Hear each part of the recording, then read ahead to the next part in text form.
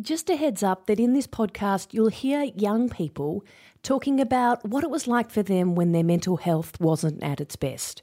If you or someone you know needs support, visit headspace.org.au, where there are heaps of different ways to connect with someone who can listen, answer your questions and help. Plus, there's a big list of other services you could try, like Lifeline or Kids Helpline, in our show notes. I was just so scared of going to sleep. I was just so worried that there were so many things happening in my head that once I went to sleep, I wasn't going to be able to pick what I was thinking about.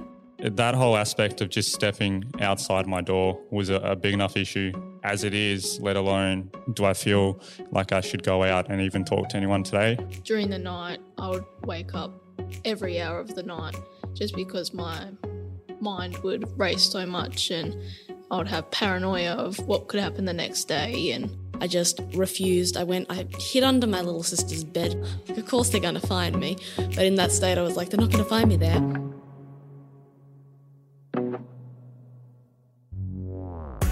After a start like that and the disclaimer, I wonder if you're thinking, what am I going to find on this podcast?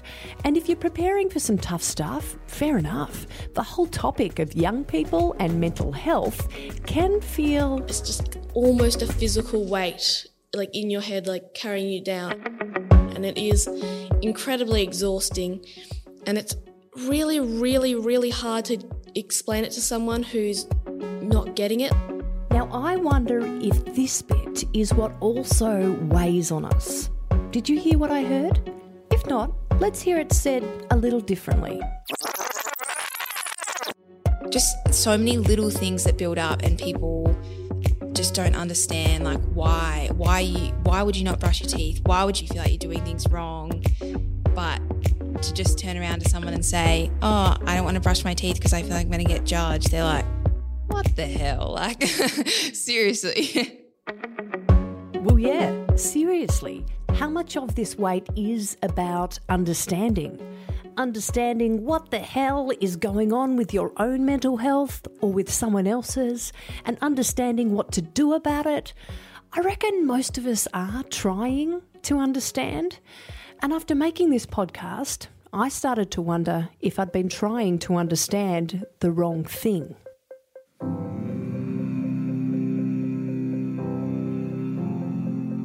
There'll be people who persist saying, what is the thing that makes you anxious? And I'll be there, it's not one thing. What kind of questions would those around you ask about why you were doing what you were doing? Just why you getting up so late, why aren't you doing anything with your life? Not knowing what something is and it's doing damage to you, it makes it even worse. it's not really for me about like them understanding anxiety. I don't really want them to understand anxiety or go through any of that.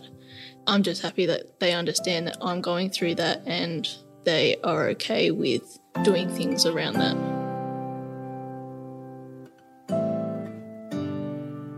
Now that is just one of the many penny-dropping moments you'll get when you listen to this. Speaking of which, my name is Penny, and I'm about to drop a brand new podcast series from Headspace Launceston in your feed.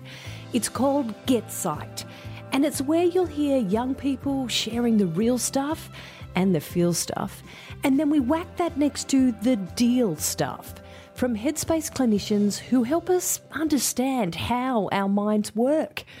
The fancy word for that is psychoeducation, which is why the podcast is called Get Psyched. See what we did there? Okay, are you ready? Let's get psyched.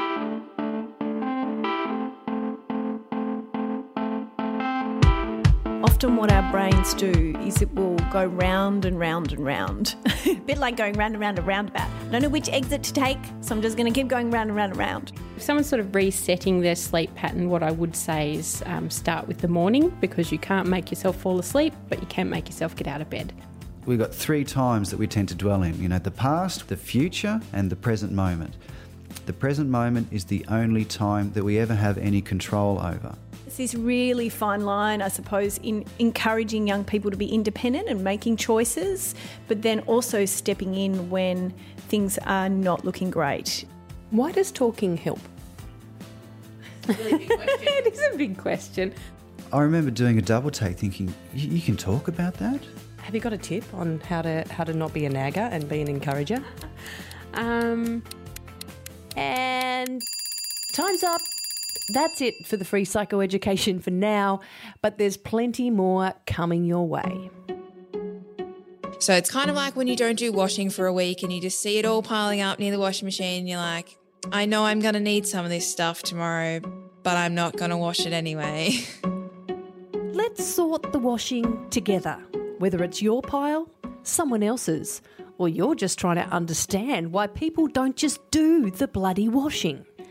And if you hit subscribe now, you don't even need to turn up. I will. Yep, our first episode will just arrive in your feed as soon as it drops. Get psyched. It's a convenient, comfortable and compelling way to learn about mental health. It's a learning curve. Like, the more that you do deal with it, the more that you learn. This podcast is supported by funding from Primary Health Tasmania through the Australian Government Primary Health Networks program.